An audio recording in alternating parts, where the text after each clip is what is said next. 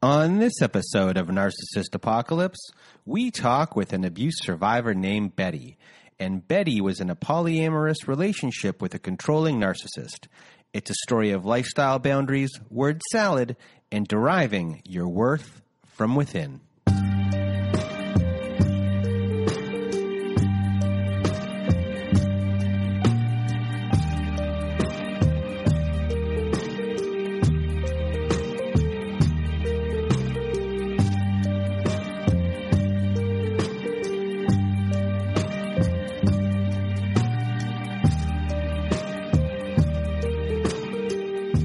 Welcome to Narcissist Apocalypse, a podcast that gives a voice to survivors of narcissistic abuse. I am Brandon Chadwick, but my friends call me Chad, and thanks for tuning into this episode. So what is a narcissist, you may ask? Well, for the purposes of this podcast, we refer to a narcissist as anyone who has displayed a pattern of behavior that shows a limited capacity to appreciate others' perspectives. It is that simple. And now, before we get to our episode with Betty, I just wanted to thank everyone in the Narcissist Apocalypse community for listening to the show and sharing your thoughts by email, Instagram, Twitter, and Facebook. A big reminder, if you have not left us a review on whatever podcast service you use, Spotify, Apple, Google, Stitcher, CastBox, etc., please leave us a 5-star written review as it helps out our show when it comes to rankings. Now, if you haven't been to our website recently, you should go there. Why? If you want to be part of our show, that's where you actually go to sign up. We have a guest form there at narcissistapocalypse.com. You fill out that guest form, and away we will go from there. And the quickest way, though, to be part of our show is to also go to our website at narcissistapocalypse.com and read a letter to your narcissist and be part of our Letters to Our Narcissist compilation episode. We have a voicemail recorder on our website, so go to narcissistapocalypse.com. It's on the right side of the page, and there's a button there that's always floating around. It's hard to miss. It says send voicemail. Press that button and record up to, I think, 5 minutes. You can record up there, but if you need more than 5 minutes, record up to 10. Just press it a second time. Press it a third time. Do 15. We are accumulating these letters to have a volume 3 of our Letters to My Narcissist episode. So send those voicemails in. And if you want me or my old pal Melissa to read your letter instead, just send it to narcissistapocalypse@gmail.com. Other things that are going around on our website. Yes, we're back to our website at narcissistapocalypse.com/courses. We are offering high conflict parenting courses, and we have partnered with an online parenting company called Online Parenting. And many of their courses were created by Bill Eddy. And if you have listened to our episode last year with a divorce lawyer named Helen, you'll know that Bill Eddy is an expert in dealing with these high conflict people in court. And now he's helped create many parenting courses to help you through divorce and to help support your children too. These courses are the most widely recognized courses by family courts across the country. So if you want to support the show and are looking for guidance, please do go to narcissistapocalypse.com/courses. What else do we have here on my list? Oh, we have a new podcast. Narcissist Apocalypse Q&A is now available for your listening pleasure, where we talk to therapists and coaches about narcissistic abuse.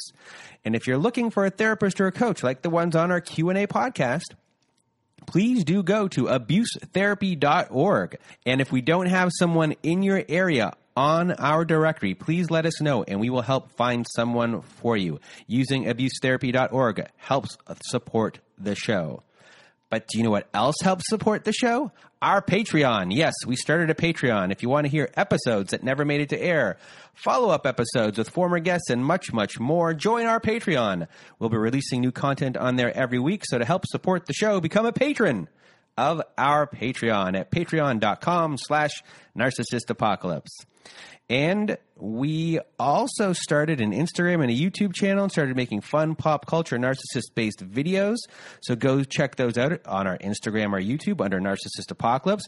This week on both of them, I made a video called The Codependent Tree, which was based upon the book by Shel Silverstein, The Giving Tree. I had my own little twist. Some people think it's a little bit uplifting at the end. Some people think it's sad. But it's got generally pretty good reviews. So go check that out. And that is it, everyone. It's time for me to get out of my way and your way. Here is my conversation with Betty. Welcome to Narcissist Apocalypse, everyone. This week with us, we have Betty. How are you? I'm doing great. How are you? I am doing well. And for everyone who is listening, this show, we're going to talk about a different lifestyle. The BDSM lifestyle becomes a big part of this episode. And I know there are a lot of people out there who've gone through their narcissistic abuse relationships. And even though it wasn't a BDSM lifestyle, a lot of us have had to, be part of a sexual lifestyle that our partners wanted us to be a part of. And today we're going to be talking about a consensual lifestyle that both people wanted to be a part of, but then there's a different dynamic within that of like, when does that world end and the other world begin of work life and how lines can be blurred and going along with things. Everything can be very confusing. So this is going to be a really interesting episode, and I can't wait to unfortunately, I can't wait to hear Betty's story. So without further ado, I'm going to get out of my way and your way. And Betty, the floor is now yours. Thank you. So I kind of want to start from before the relationship started, just because it is kind of relevant. So I got married very young. I got married at 20 years old, and I was actually divorced by the time I was 23. That's not the narcissist, but it is important because I kind of met the narcissist through my ex-wife and kind of through the breakdown of my previous marriage. It was no fault of my ex-wife. It kind of we just didn't really love each other the correct way, and we went through a lot of therapy that just didn't work. But the biggest thing is I did meet my ex, Jessie, through her. Once upon a time, she actually was my ex-wife's boss, which sounds kind of crappy, but she was only her boss for a couple of months, and afterwards they became friends, and Jessie would kind of come over every once in a while to, drink with us, a couple of parties that we hosted at our apartment or so, and I didn't really see Jessie again for about a year and a half, but I remember her being very confident, very sure of herself. That was really attractive to me. My ex-wife was a paramedic as well as my narc, but they worked together in the paramedic field.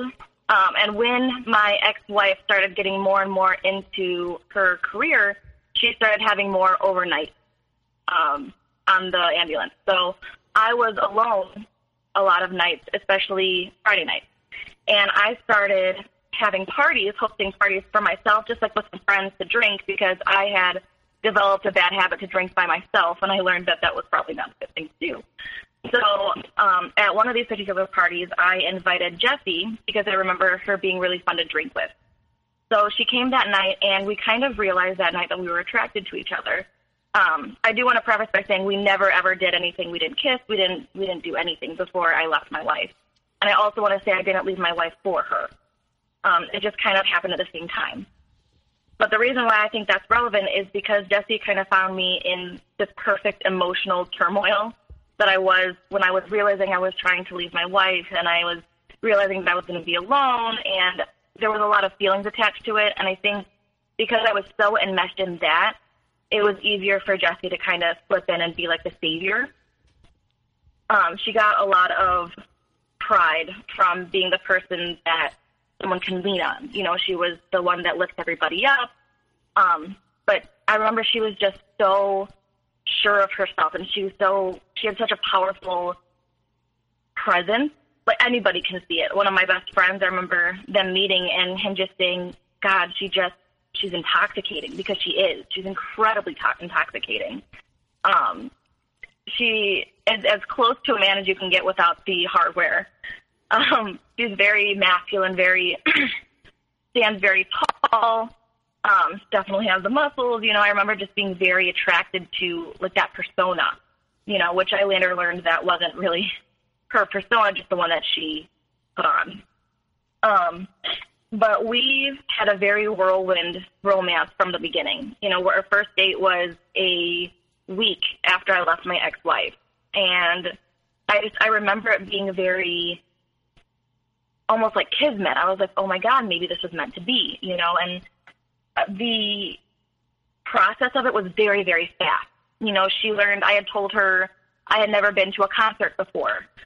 So in that next month, I went to 2. She took me to Chicago, and we had a wonderful time out there, and she would get expensive hotel rooms, and we'd go to nice dinners, and, we'd do the concerts, and it would be people that I wanted to see, and it was so other than what I've experienced before, because my ex-wife was very unfeeling, unpassionate person, and I wasn't used to that kind of life, just spending money and going out and dressing up really nice. And I felt I felt seen for the first time in my life.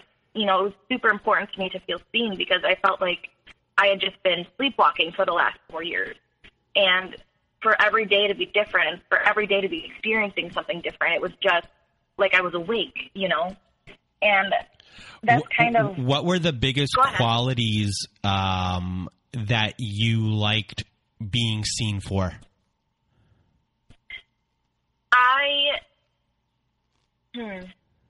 I like being seen as, I'm a very compassionate person. I'm a very empathic person. I think for me, like, I am very much a codependent, so I tend to attach myself to people that are larger than life for me, and I can feel like who they are as a person. And in the beginning, I really did see who she was as a person, the person that was underneath the bad parts. But I like to be seen as kind of like that caring person and a sexual person and a passionate person. Like, I like to be seen as that, because that's who I feel like I am, And did she know that? Could she notice that right away and honed in on all of those things? And did she verbally point all of those things out? Absolutely. Yes. So it's important actually to point out she was in a polyromantic relationship at the time that we met. She had been with her partner for 6 years at that point, and the biggest thing that we bonded on was when I was leaving my ex-wife. She bonded with me over that because our partners seemingly were the same person. They were both very unfeeling, both very unsexual. Neither of us, felt seen in our relationships. Neither of us, we were both very passionate people. We both felt everything. We'd listen to music and we'd feel it in our chests, or we'd read poetry and we'd cry. We were both very passionate people. And I know she very much mirrored me at that point, and I can tell that now. But I just felt so like I had never met somebody like me before. I've never been seen as that person who has a high sex drive, or that is very passionate about poetry and music and theater. So that was very important for me to have found. And she was in, or just, I'll use the word, the name Jessie. Jessie was in a polyamorous relationship. Was the other person really involved in it, or it was really for Jessie's purposes only? It was absolutely just for Jessie's purposes. Okay. And I feel horrible about the way that we entered it, because although poly, I completely 100% respect poly relationships. I think if they're done healthy, they've done beautifully. But the thing with Jessie is she wasn't really in it to be in a poly relationship.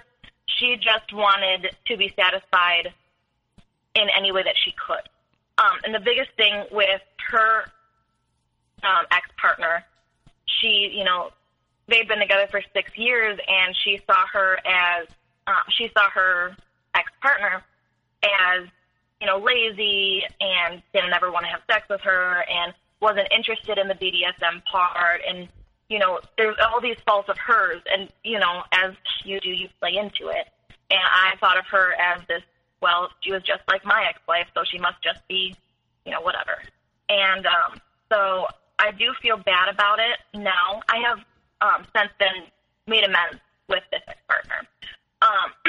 But the way that we entered the poly part of her relationship was completely and 100% wrong. Because in a poly relationship, there are boundaries, there are set boundaries that both partners agree on, whether it's one person that finds another partner or they both do. The biggest thing is boundaries, you know. So there's like kind of a set of rules. And the thing with her and her ex-partner was before we had sex, I had to get a STD test. I didn't do that. Before we started truly dating, we had to meet. I didn't do that. You know, before she had to know when we were going on dates, we didn't do that. So I feel absolutely horrible about the way we entered it. But that, I do want to say, is the wrong way to enter a poly relationship. The first time that she knew about one of our dates was about 3 months in. And we had already, you know, we were already in love, and she was at my house more often than she wasn't, you know, because she had, at the time we met, Jessie had 3 jobs and her other partner. But in between that, she was still at my apartment, you know, 3-4 nights a week. So, one, that's completely imbalanced when it comes to a poly relationship, and 2, pretty unacceptable. But again, I was really new to all of it, and I also I played right into her hand, you know. Mm-hmm.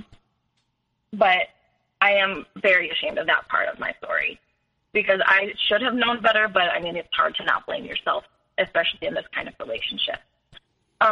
But yeah, so the first few months we moved very quickly. You know, we were in love. We were together all the time. We had a lot of sex. I mean, we were very much in love. And, I mean, the love bombing was wonderful. You always wish that part stays, but of course it never does. But after about 4 months is when I started seeing the red flags and kind of just dismissing them. Like, it started off with little things. Like, I remember the first time she got mad at me was, she was on her way over. She was coming off of a shift, off of a 24-hour shift, and I think I was supposed to do the dishes or something, and I didn't. I stayed asleep, and I woke up too late or whatever, and, you know, I remember her coming home and being so mad, and it was the first time that she had ever been mad directly at me. And she kind of just didn't say anything, and she slammed into the kitchen and, you know, did the dishes really loudly and slammed the dishwasher closed and came back in and stayed quiet. And I sat there and I kind of waited it out, you know, and we talked about it, and she apologized, and she's like, sorry. Her reasoning was because her partner at home was very messy and didn't do the dishes and didn't clean up after herself, that, you know, when she came to my place, she just wanted to feel comfortable. And, you know, in order for her to feel comfortable, it had to be clean. And that was kind of just how it started. It was just like it was very small things at first, like very nitpicky. But I remember we would talk about, you know, those psychological problems or whatever that she had. Like, she had control issues and she had anger issues, but I had never experienced them. So I thought maybe, you know, I can just help her with the little parts, and she, you know, she would feel like she was getting a hold on them. And it was never really directed at me at the beginning, just in tiny doses, you know. And it was very small things like that, very small, like adjustments, if that makes sense. Mm-hmm. But her life started kind of compounding a lot after that 4 months. And she was feeling a lot of pressure at work, and she was feeling a lot of pressure at home, and she was feeling a lot of pressure with her friends. A lot of things started compounding, and that's kind of when the math started slipping. And after I broke up with her, I remember thinking I should have left her in May, which was 5 months And 5 months in, two big things happened. So the first one was she, up until then, we said that we were in an open relationship, you know, because, I mean, she had her partner, and I was still, I mean, I wasn't sleeping with anybody. I was mostly just kind of going out with friends and whatever. If I, you know, kissed somebody, if I made out with somebody, you know, I just did, you know, because we were in an open relationship. And every time that I would tell, I think it happened like 4 or 5 times.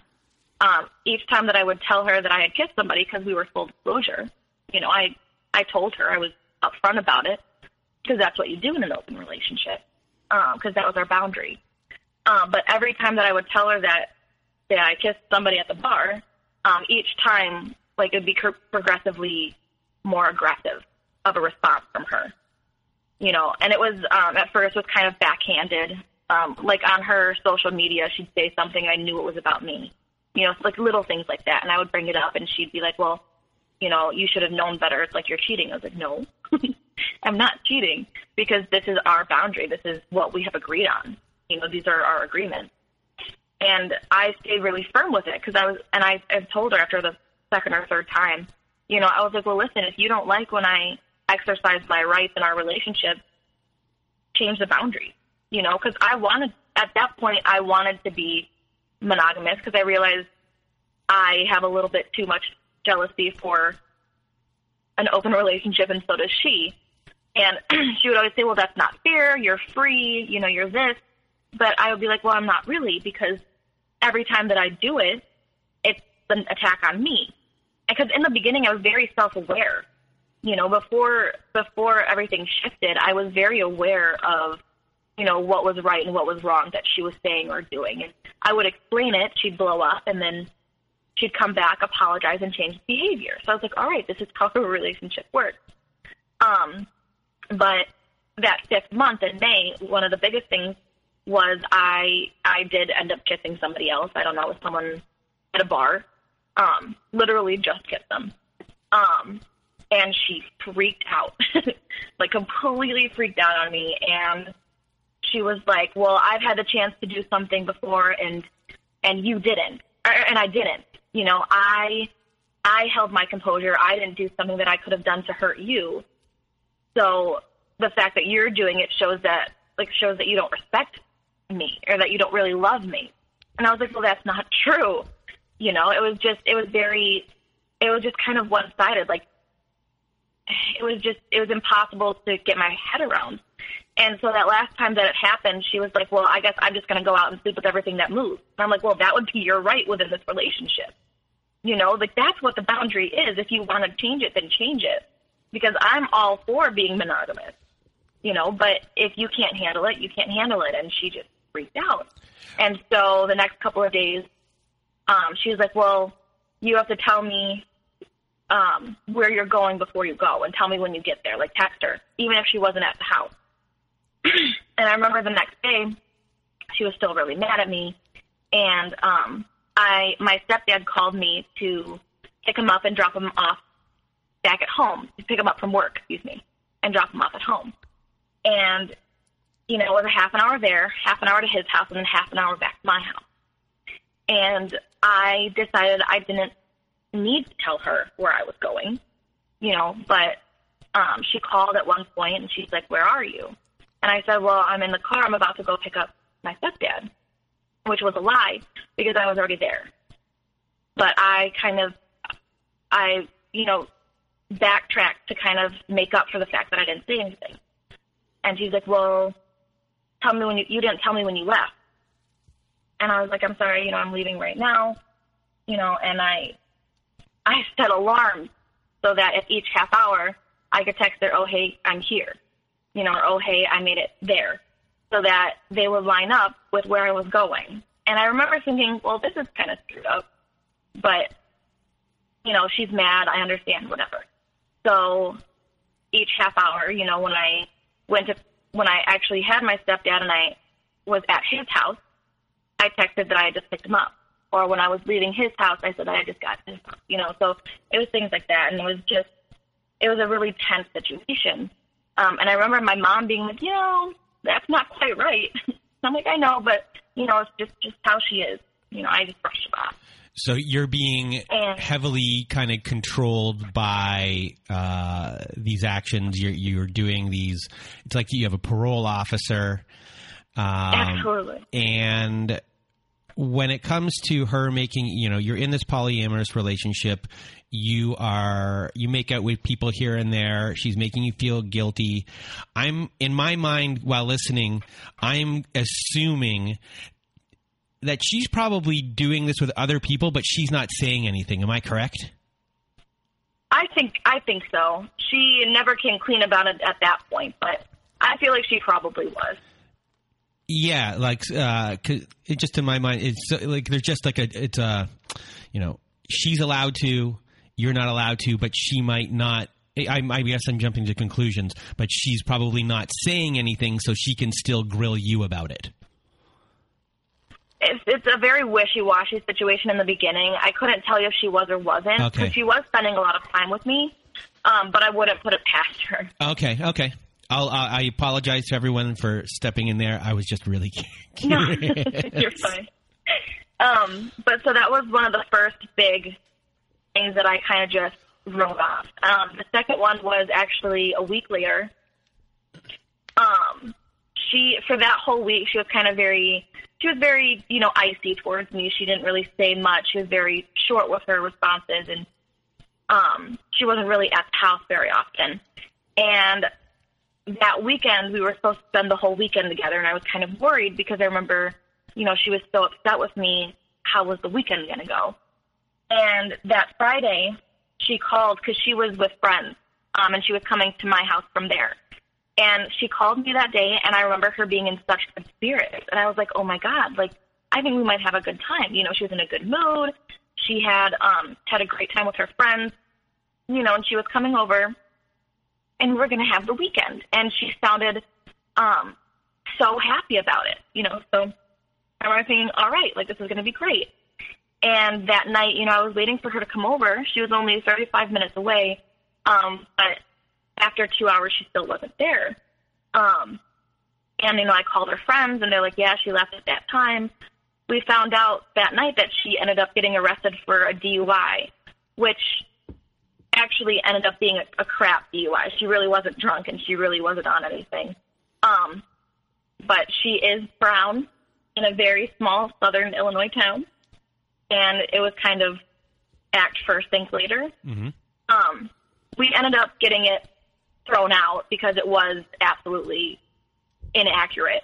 But either way, that just kind of added to her pile of everything's horrible.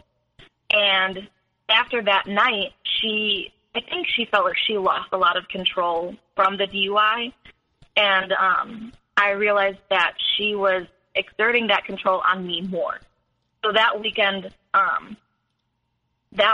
she was, for the first time in our relationship, so extremely controlling. She'd had, little things, like with the dishes or with, little things. But that weekend, it was so present, and I remember so clearly pretty much the whole weekend. Because that next day, we went over to a friend's house just to hang out for a little bit, and I remember nothing I did was right. The things that I said were corrected. The things that I did were corrected. I don't know, maybe I had one glass too much, or I wasn't sitting the proper way, or maybe you shouldn't say that in front of my friends. Just little things like that, and it was just pretty constant. And I remember looking at our friends and being like, you see this, right? And it was just, I felt like I was so, invisible. And the next day, we had a party at our house with those friends and a couple of more. And I remember, again, it was just continuing on. Everything I did was wrong. And at one point, the air conditioning wasn't working right. And she, yelled down the hall, well, did you pay the bill? And, they were watching the TV, so clearly I paid the bill. At the end of that night, I was drunk and brave. And after everybody was asleep, we kind of we got into it. And I just remember yelling, I'm not going to sit here and be corrected all the time. I deserve better than that. I was standing up for myself, for the fact that the last 2 days were just basically a beating on me. And up until that point, I had not experienced that, and I knew that I didn't deserve that. And, we we were screaming at the top of our lungs. So in a way, for the previous 2 days, you're being nitpicked. Your value is kind of being put down. I guess in the sense of when someone says, did you pay the bills in front of in front of other people? You're being put down as if you're not responsible. If you're not taking care of your life, and that maybe your life might be a mess in certain ways. And these little things are happening to you, correct? Absolutely. Okay. Just to clarify for everyone that all these things are going on, and you're just on the receiving end. And as soon as you step up to the plate to join in, boom, it's not accepted. And just not accepted, you're probably being painted to her friends in a light that's just not true. Absolutely. Yeah. And I did have one of the friends kind of come up to me because they were originally her friends that we hung out with.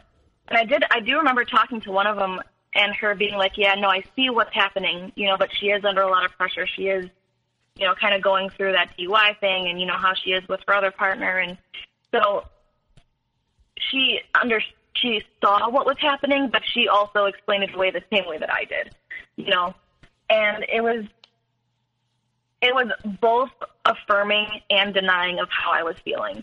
But in the beginning, I kind of went back over text before I deleted them after the breakup.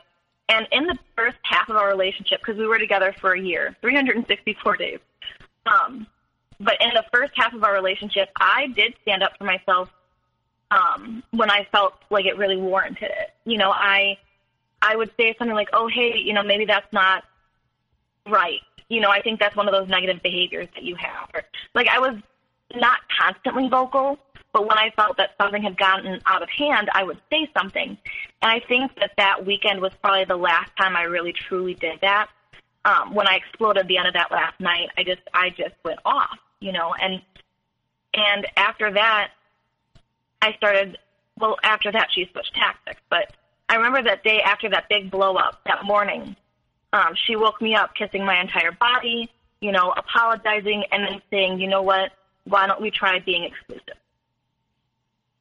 So in order to kind of dismiss all of the stuff that she knew she was doing to me, she gave me something that I wanted, which was to be exclusive, other than her other partner. Because up until that point, we were allowed to, mess around or see other people.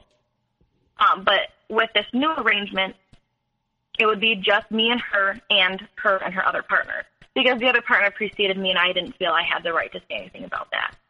And she stopped being as controlling and as nitpicky, and she seemed like she was back to normal. And for the next couple of months, we kind of went, there was, highs and lows, pretty dramatic highs and lows. But I had gotten the verbal agreement of what I wanted, so I felt I didn't have as much room to complain about some of the smaller things because I got what I wanted. And so within those next couple of months is kind of when we started getting into the BDSM and kink community, which she was already kind of established in, but she was still kind of just dipping her toes in before me. And there's a retreat 2 times a year that she started going to, and she decided to bring me, which was a really big deal. It's a 4-day retreat in a private campground, and there's a lot of like-minded people, and it's very truly the community. And I remember when I did go, I loved that part of it, that everybody was there for, with the same purpose of sorts. And it was a very accepting place. It was it's very heavy on consent. There were people that were in charge of making sure that there was consent with any kind of scene that they were doing. The fantastic body positivity. Clothes were optional. It was a wonderful kind of retreat, and yes, there was things of sexual nature, of course, but just like the overall community, I loved that part. And there were classes, like classes on little aspects within the community. There was a class on the psychology of BDSM, actually. There was a class on, say, breath play or on rope and stuff like that, and it was very informative. And each of these classes were taught by people that either had some kind of degree that was relevant, or had a certain amount of years experience, or, they were credible, if that makes sense. So it was a wonderful, wonderful place to go. And I would absolutely love to do it again if I wouldn't see my ex there. But either way, we started getting into the community more. And before that retreat, we actually, for I would say like 2 weeks beforehand, we were fighting a lot, about little things. And she realized that I was never going to be what's referred to as a 24/7 submissive, which is somebody that is a complete submissive both in the bedroom and out. So this person would be, and it would be agreed upon what the actual parameters were, but a 24/7 sub would be essentially a submissive 1950s kind of style person all the time. And I was very clear on the fact that I was never going to do that. And she said, well, that's the impression that you gave. And I said, I never gave that impression to you. I was never going to do that. And we had this argument a couple of times before we went to the retreat. And within those arguments, she realized that I wasn't going to be this person that she built me up in her head to be, which was eventually going to be a 24/7 submissive. And I remember telling her that I lost every sense of my identity in my marriage that I had had. I lost everything about me that made me who I was, and I said, I'm never going to do that again. She would make sure that I knew, oh, no, you're not going to lose yourself, you're not going to lose yourself. But it's like, how can you not? So within those arguments, I think she realized that she had to switch tactics, which is kind of when that happened, when that switch kind of went off in her brain. And that's kind of when the gaslighting got even worse. And that was the biggest thing with the gaslighting. It started slowly, but at that point, looking back, I can see how it changed. And the thing that she did, and I called her on it a couple of times throughout the relationship, but she always denied it. But what she would do is we'd start a discussion or an argument on one topic. And I would be, arguing my side of that topic, and then she would switch the topic. And she, instead of talking about maybe what she had done wrong, she'd switch it to something else that had happened, a couple of weeks ago. And then she'd switch to something that I did, or she'd switch it 3 or 4 times within that argument, to where by the end of it, I didn't even know what I was arguing for anymore. And by the end, I was just so completely confused as to what my original point was, that it must have just been irrelevant at that point. And she would do that often. Every time we'd argue, it would be like that. And I just remember being so confused all the time. Like, I remember I started questioning my own thoughts, because I was like, well, is that actually true, or is that just something that I thought? And that's kind of when the gaslighting really hit full force. And she also, she would switch her point of view a lot. Like, say she would be for one situation. Oh, what is an example?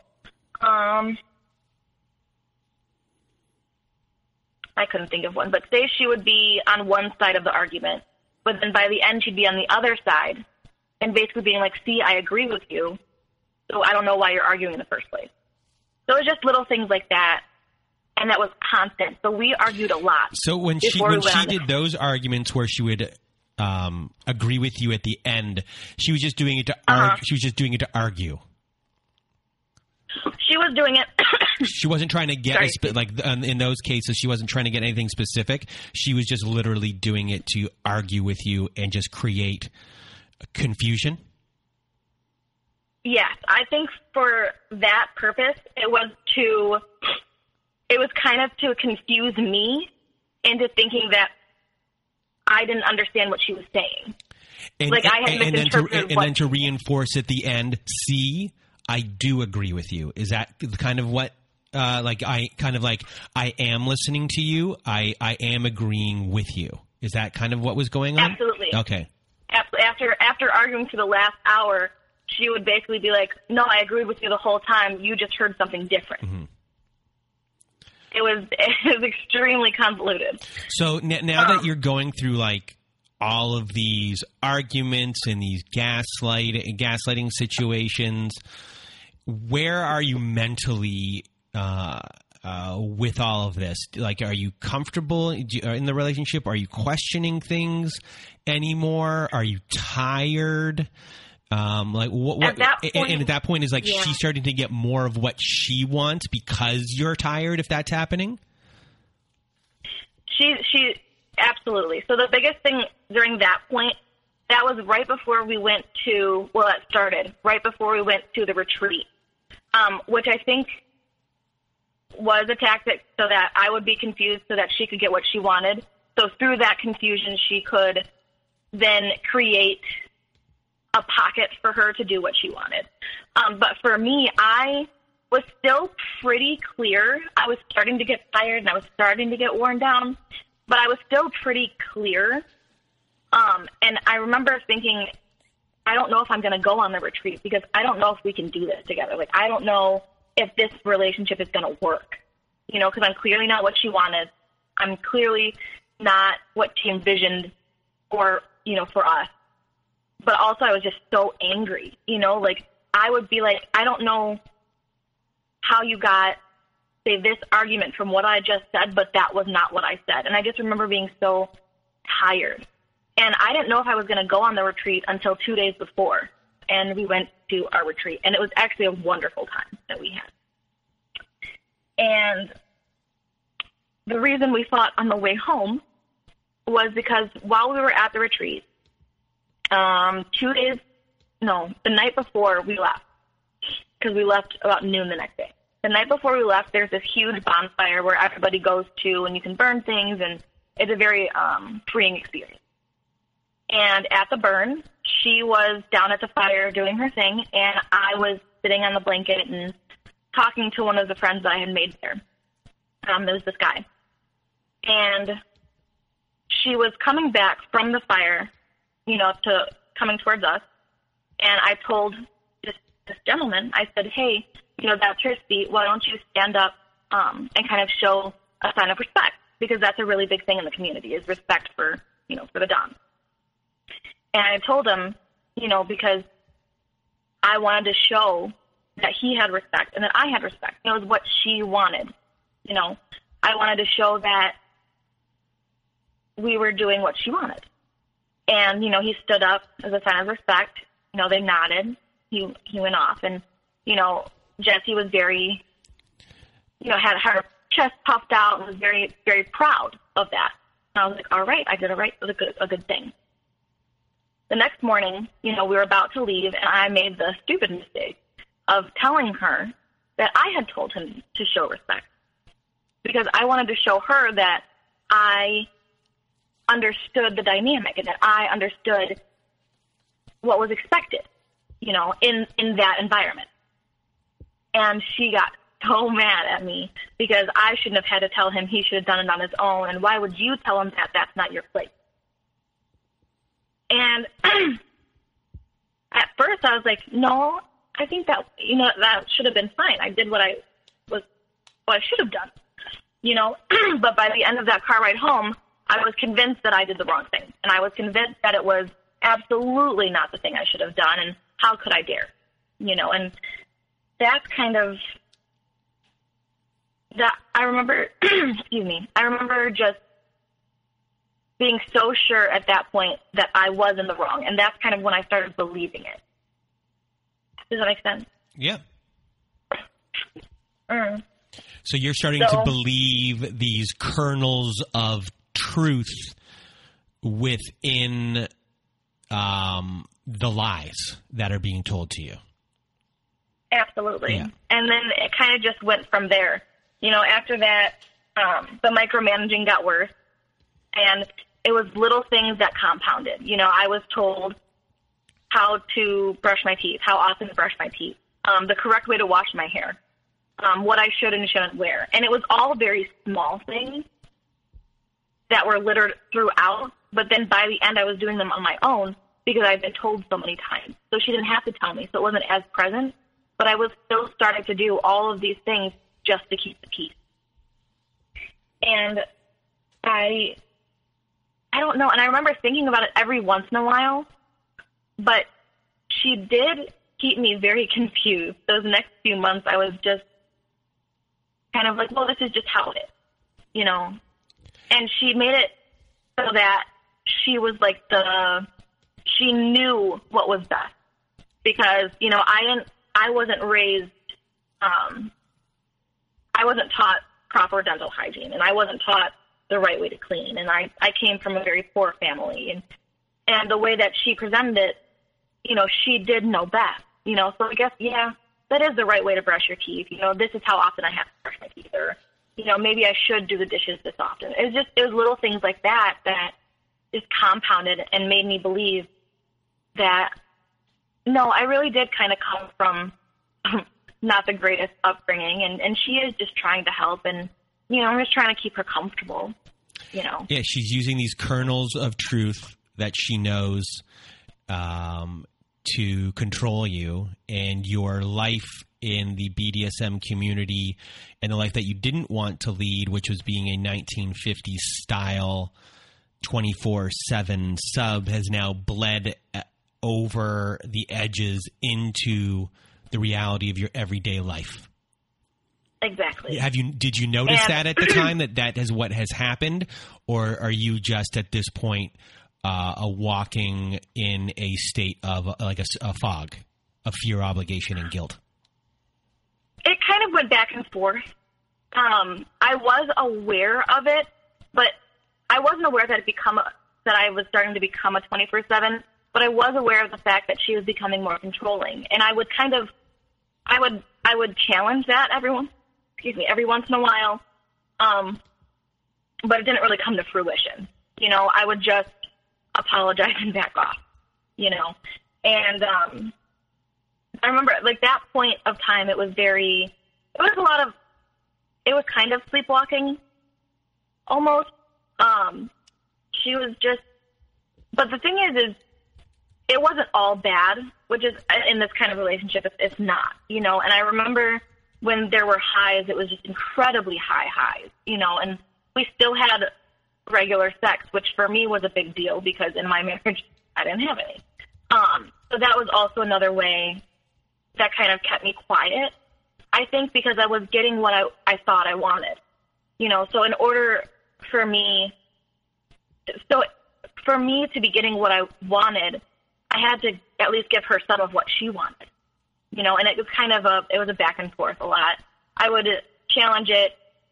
I would get kind of shot down. I would get told why that wasn't correct, and then, you know, go back to being, well, okay, whatever. I'll just do it to keep the peace.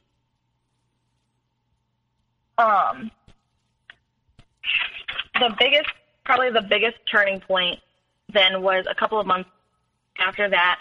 So the retreat is 2 times a year. And I remember thinking that I was going to have her go to the other retreat on her own. You know, she could satisfy some of the things that she didn't feel she was getting with me. You know, she can sow her wild oats, you know, go crazy, and then come back to me. And within that time frame, her other partner also left. She ended up leaving in the middle of the night on her birthday. And Jessie was at my place, which was now our place, because she was then paying half my rent. But her partner left about 7 months into our relationship. And she had left this wonderful letter outlining how abusive she was. And I didn't get it at the time.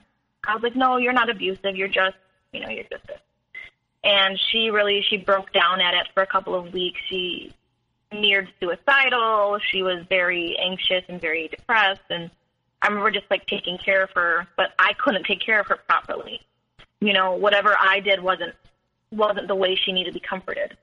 You know, she wouldn't tell me how to comfort her, but she would shoot me down and tell me that I just didn't do it correctly. I couldn't do it correctly. And in that time, she started pushing again for poly. And I was like, but we agreed not to be, you know. We agreed, and now that your other partner's gone, now it can be just us. And she pushed for poly again, and I told her I can't do that. And we fought for, well, we didn't really fight, but we went back and forth on it for another month or so. And the week before she left for the retreat on her own was probably the biggest moment of our whole relationship, because she finally agreed to it. We were laying in bed, and we'd been talking about it. I think I was crying about something, and she was crying, and it was very emotional. And she's like, well, what exactly is it that you want? And I said, well, what I want is at retreat, we can do whatever we want. You know, we have free reign. And then maybe we do a couple kink events a year, you know, that are, you know, talked about and agreed upon ahead of time. And other than that, I want it to be just us. And we were talking about it, and she said, you know what? Let's do it. You know, and I remember being like, oh, my God, like, this is it. We cracked the code. You know, we figured out a compromise, and this is, we cracked the code, you know. And she was like, this is the end of an era, you know, like, very dramatic about it, and which was fine, because that was what I've been fighting for the entire relationship. At this point, we were together like 8.5 months. And for 8.5 months, I've been basically fighting for just this. And it was huge. I told all my friends, you know, I was like, oh my God, it happened. I told my therapist, you know, like, I was very proud of it, you know. And so she went to the retreat. It was, you know, again, the 4-day retreat. And I kind of, you know, I had a good time kind of without her a little bit. I went out with friends, and my dad invited me to this party that he was going to. And I remember enjoying myself. But at one point I did get in trouble. Oh, I'm sorry, 2 points I got in trouble. One was that I went to that party that my dad invited me to, but I didn't tell her that I was going. Huge deal. You know, I disobeyed the one rule that she had when she was out of the house. And so I apologized that I was sorry and told her when I was leaving. And then the other one is during that time, it was a Friday the 13th. And on Friday the 13th, I usually go and get cheap tattoos because they have really good deals. And the one that I got, it was kitschy. It was very small. It was a heart with butt in it. You know, it was like lacy underwear or whatever. I don't know. It was very kitschy. But I had texted, I don't know, like 5 or 6 people, just be like, is this trashy? Is this too, you know, whatever. But they're like, no, it's cute. Go for it. So I did. I ended up getting it. And it was not okay. I heard for 2 weeks how trashy it was. And at one point, I remember telling her, listen, like, I know how you feel about the tattoo, but it's on my body. You know, like, can you just calm down? I know that you don't like it, but I remember she even said, because 2 of the people that I had asked about it were friends of ours, like, were originally her friends, but were my friends. And they said, go for it. And she's like, don't worry, I already yelled at the girls for telling you to do it. And I was like, Jesus. You know, it's all connected. You know, it's all just, we didn't have a free moment where I wasn't doing something wrong, I guess. But after she got back from the retreat, she was quiet, she was very reserved and very distant for about a week. And, you know, sometimes that can happen when you go to something that's fully submersive with the BDSM and kink community. When you come out, there's sometimes a drop that you have afterwards, like a mental drop, where you kind of have to get back to real life. It's kind of a harder adjustment. And so I expected that because that happened the first time too, you know. So I was prepared for that, and I was giving her space, giving her time. And in that week, I remember telling her, you know, that I was ready for her to come back, but when she was ready, she'd be ready. But she was also talking a lot to people from the retreat, like people that she had met or people that she got to see again, which is fine because we both do that, talk to the people that we met. but she was talking a lot. Like, she was texting all the time. And at a couple of points, I remember telling her, like, that I was feeling very insecure because I felt like I wasn't enough. You know, I remember saying, I know we agreed to be monogamous, but I feel like at a certain point, I'm not going to be enough for you anymore. You know, in the future, if we get married, if we have kids, I feel like you're going to be so bored with us that you're going to have to go off to find something else because we're just not enough for you.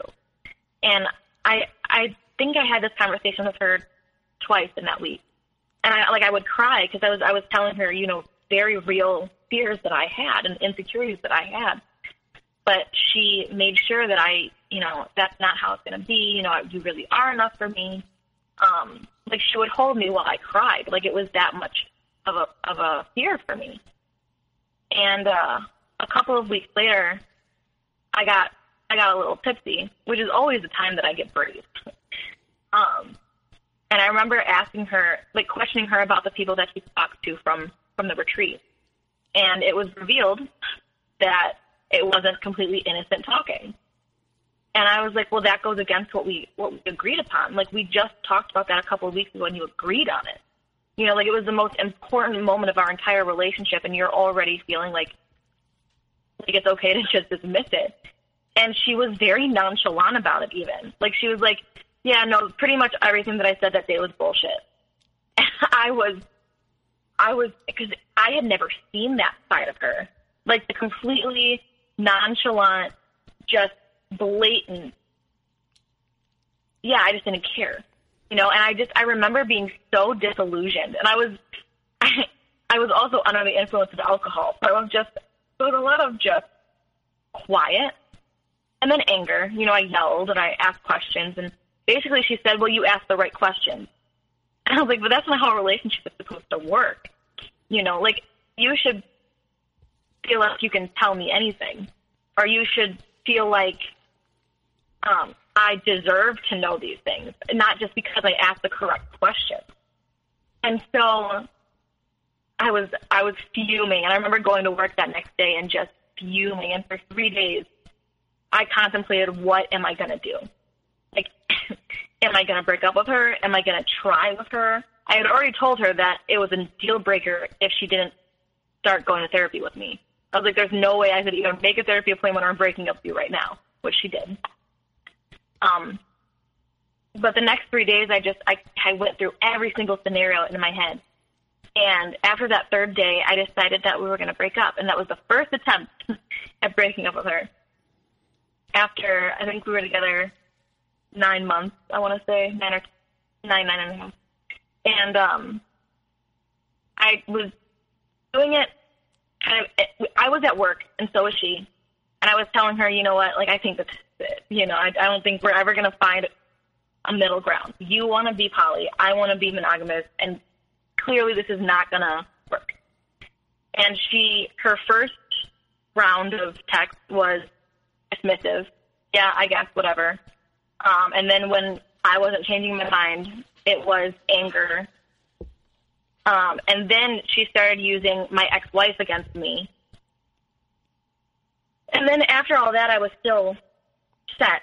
So she came home, and I'd been sobbing all day. She'd been sobbing, I guess. And she got down on her hands and knees, and she said, you're the love of my life. You know, without you, I'm never going to get married. I'm never going to have kids. I want this to work. And I said, I don't think it can. But she said, what if we just find something, one thing that is, you know, somewhere in the middle? And so what she proposed was for her to have a sub, one sub, because up until then she had started pushing for all kinds of subs. But she said, what if I just have one sub?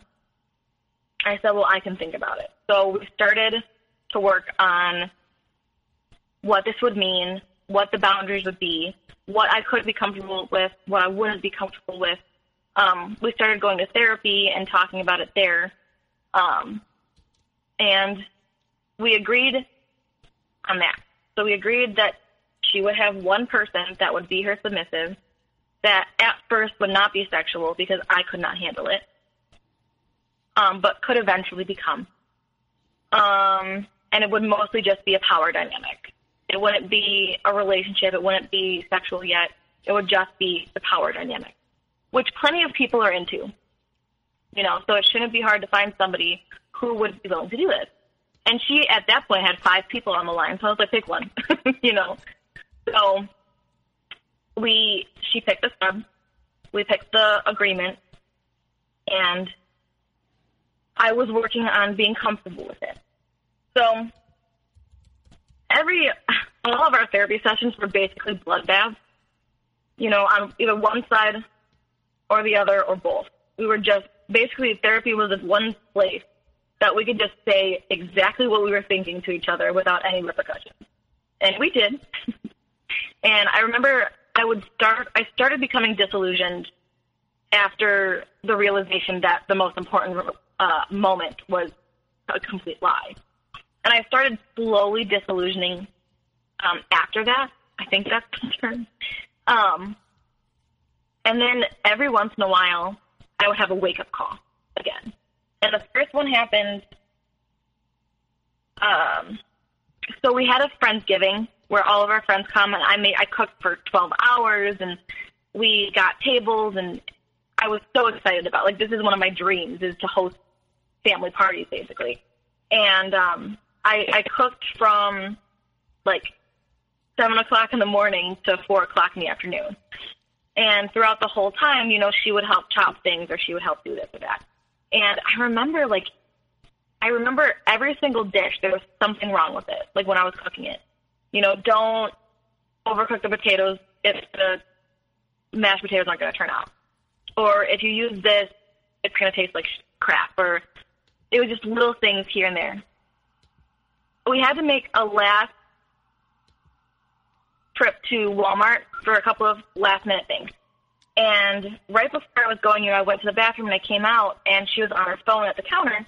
And when she saw me, she turned it off real quick. And before she turned it off, you know, I saw a little bit, but she was talking to the sub, which wasn't against the rules. She could absolutely talk to the sub. You know, like that's within her rights. It was weird that she had turned it off so quick. And I kind of let it go for a minute. And as we were getting ready, I said, you know, I just have one request for tonight. If it's okay, if you could not talk to the sub. You know, you can be on your phone, that's fine. But this is for friends and family. And I would like it to be just us. And she flipped out. You know, she acted like I was telling her not to be on her phone at all, which we were also struggling with because she was on her phone all the time. But I told her, I was like, you can be on your phone the whole time, you know, the entire time. Just don't talk to the sub today. You know, you can let her know, hey, this is family time, and that would be it. You know, and I know that the sub would have been fine with it, but she wasn't. And she said, well, that's not as interesting. And I said, well, that effing sucks. And I, like, marched to the car, waited for her fuming. You know, she agreed to it, and she stopped talking to the sub. And I remember it just didn't sit with me right.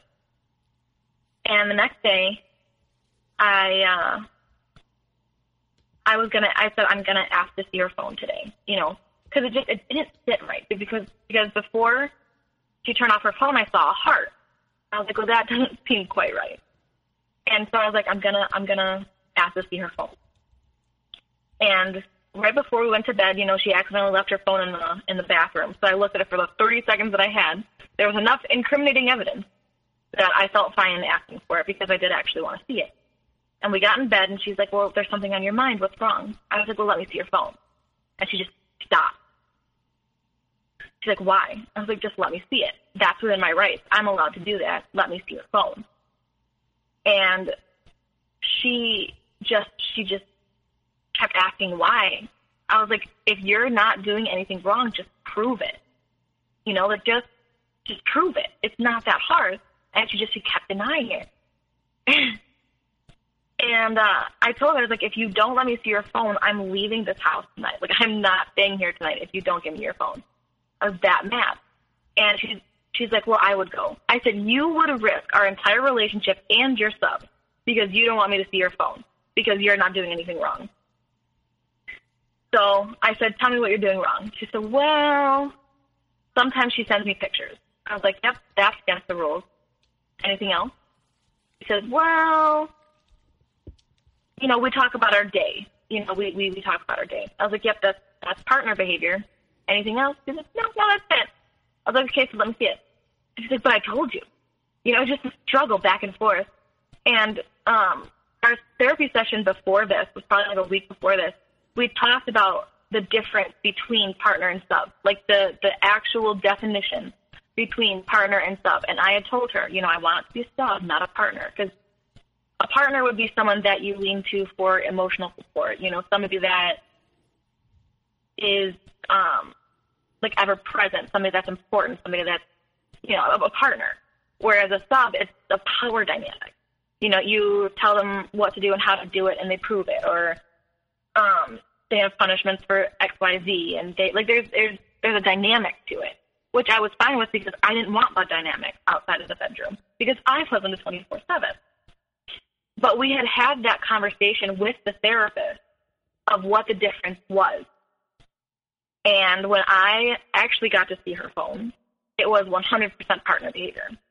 They were talking about their days. She was calling her honey. She called her when she was depressed in the bathtub in the other room, not talking to me, but called her.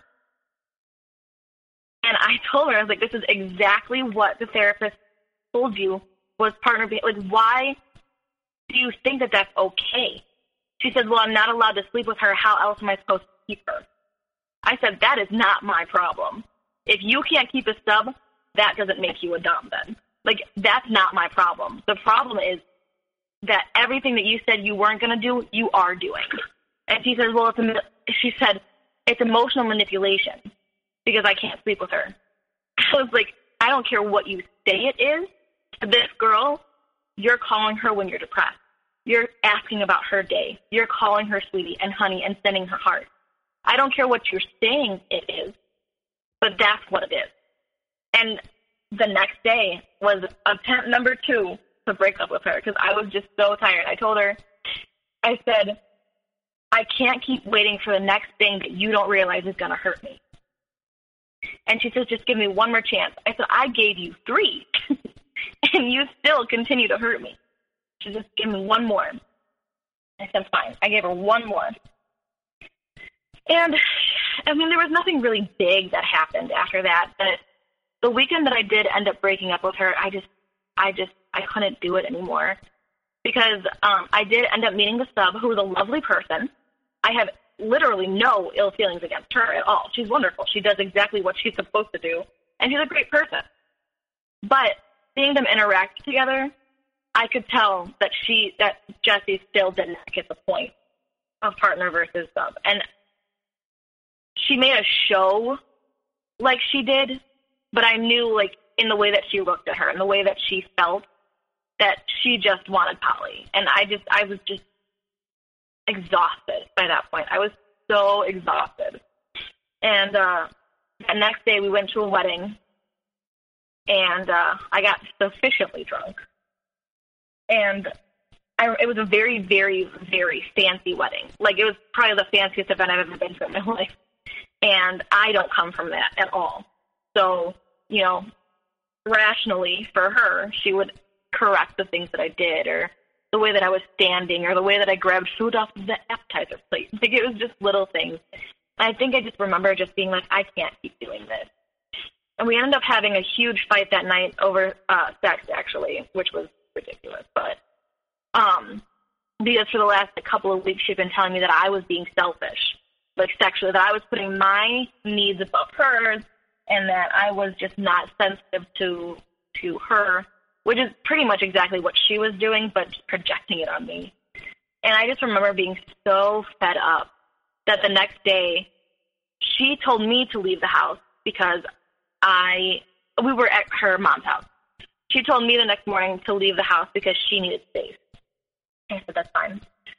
And then later that day I texted her back and I said, listen, I know you want space, but I just want to let you know, like, I think you're right. We do need space. I said, we can't do this anymore. All I need from you is half of the break lease fee, and that's all I'm going to ask from you. But I can't do it anymore. And her response was not to talk about the fact that I was breaking up with her, but was to tell me that I was being selfish again and showing that I didn't respect her boundaries because she asked for space.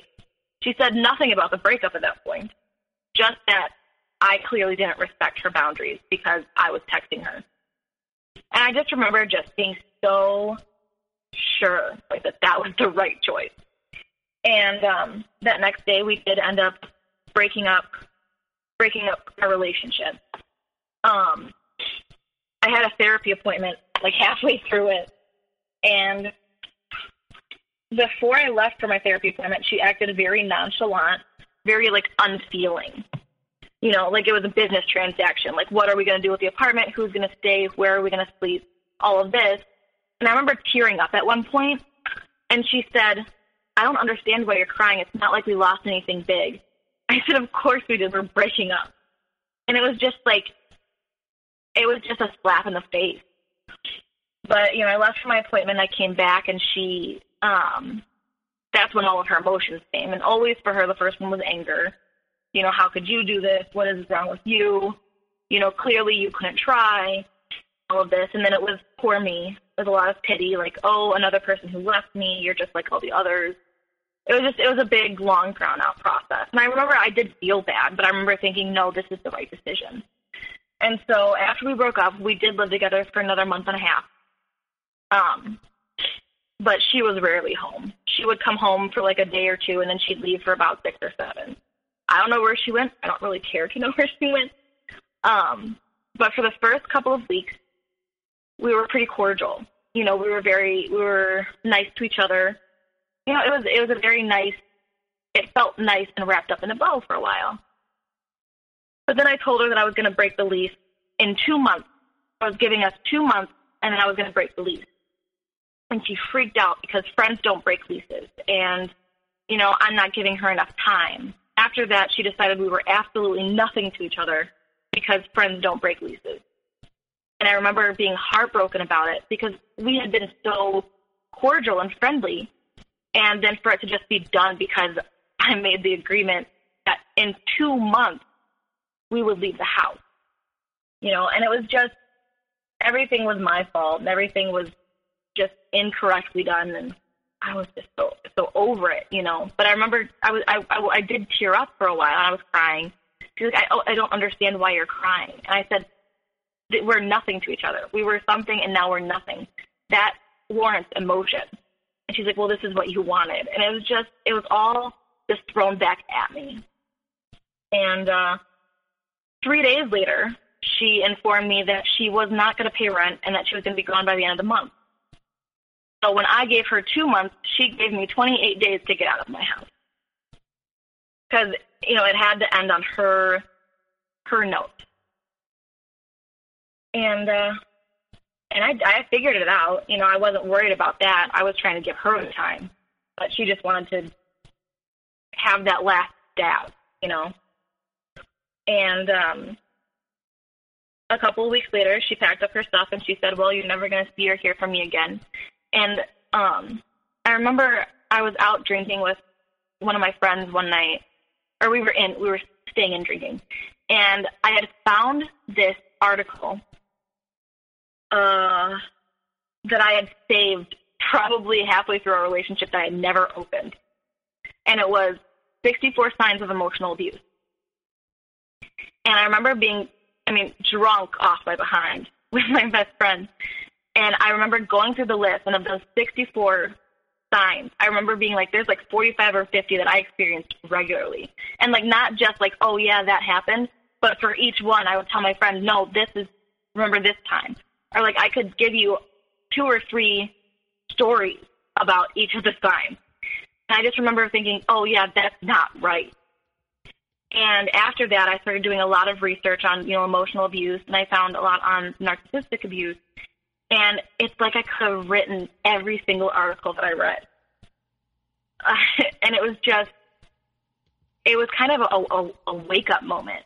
It was just, I have a name to this thing that I just went through.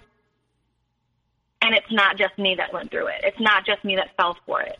It's something that happened to me, and it was hard for me to separate that from something I let happen. But finally there was like a community, and there was articles and there was stories to be told. And it was there's a vocabulary to it. And I think that really started my healing process, is realizing that I could put a name to this thing that I had just went through. And so did you, once you started learning all of those things as part of your healing process, did you continue to see a therapist and work through these things? I did. I'd actually been going to a therapist throughout the relationship. I started seeing a therapist probably about 6 months before I met her, actually, or before I started dating her. But it was mostly working on things that I had personally.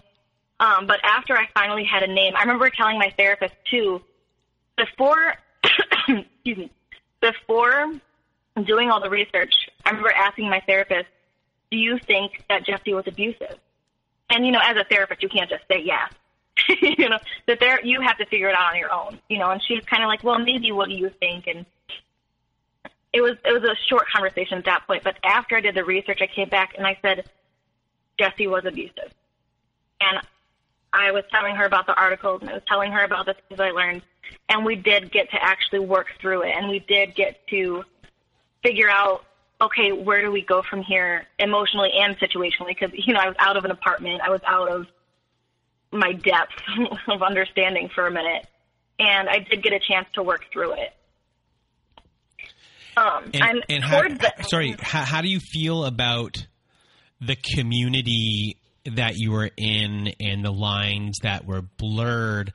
And do you feel that if you weren't, in that community, or, the polyamorous community, the BDSM community, those are different, that would you have been susceptible to what happened without that stuff? I do think that I was susceptible at the point that I was at after leaving my ex-wife. Mm-hmm.